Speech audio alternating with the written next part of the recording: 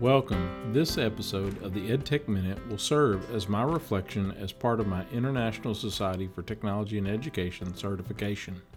You can learn more by visiting ISTE.org/certification. Hello, I'm JP Hale. I currently serve as the Director of Instructional Technology for Taylor Independent School District in Taylor, Texas. It is located in Central Texas, about 30 miles northeast of Austin. I lead the district in the integration of technology and facilitate a variety of technology-related initiatives throughout the district. I provide professional learning experiences and support for over 30 programs. My main students are teachers. However, I serve all staff in a variety of ways. I use the ISTE standards for educators to support my role in education in three major areas. First, I've used them for my own personal growth. By spending a considerable amount of time studying them and how they align with the Texas standards has helped me understand my strengths and areas of growth. Second, I've used the standards to keep me focused on my role, not just in my district, but globally. It's reminded me of how important it is to keep connected with experts in the field and keep up to date on the latest research on what staff and students need to be successful. And third, the standards have helped me design a proposal for a new professional learning program using micro-credentials and badges for staff. We hope to design a new system for teachers in the coming months if approved by the district and campus administrators. My practices have changed because of using these ISTE standards. While I feel I have been somewhat successful in meeting many of the standards, it has challenged me to do such things as continue to produce my podcast, increase my experiences with Twitter chats, and connect with others in the field.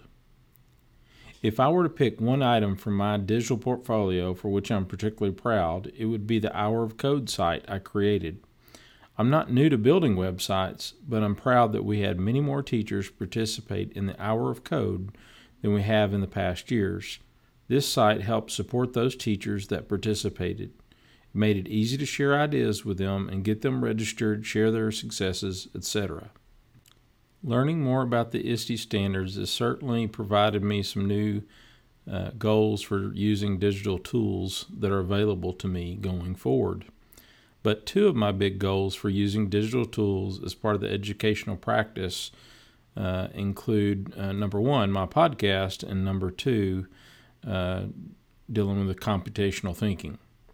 First, I want to be committed to sharing tips and techniques related to integrating technology through my new podcast, the EdTech Minute.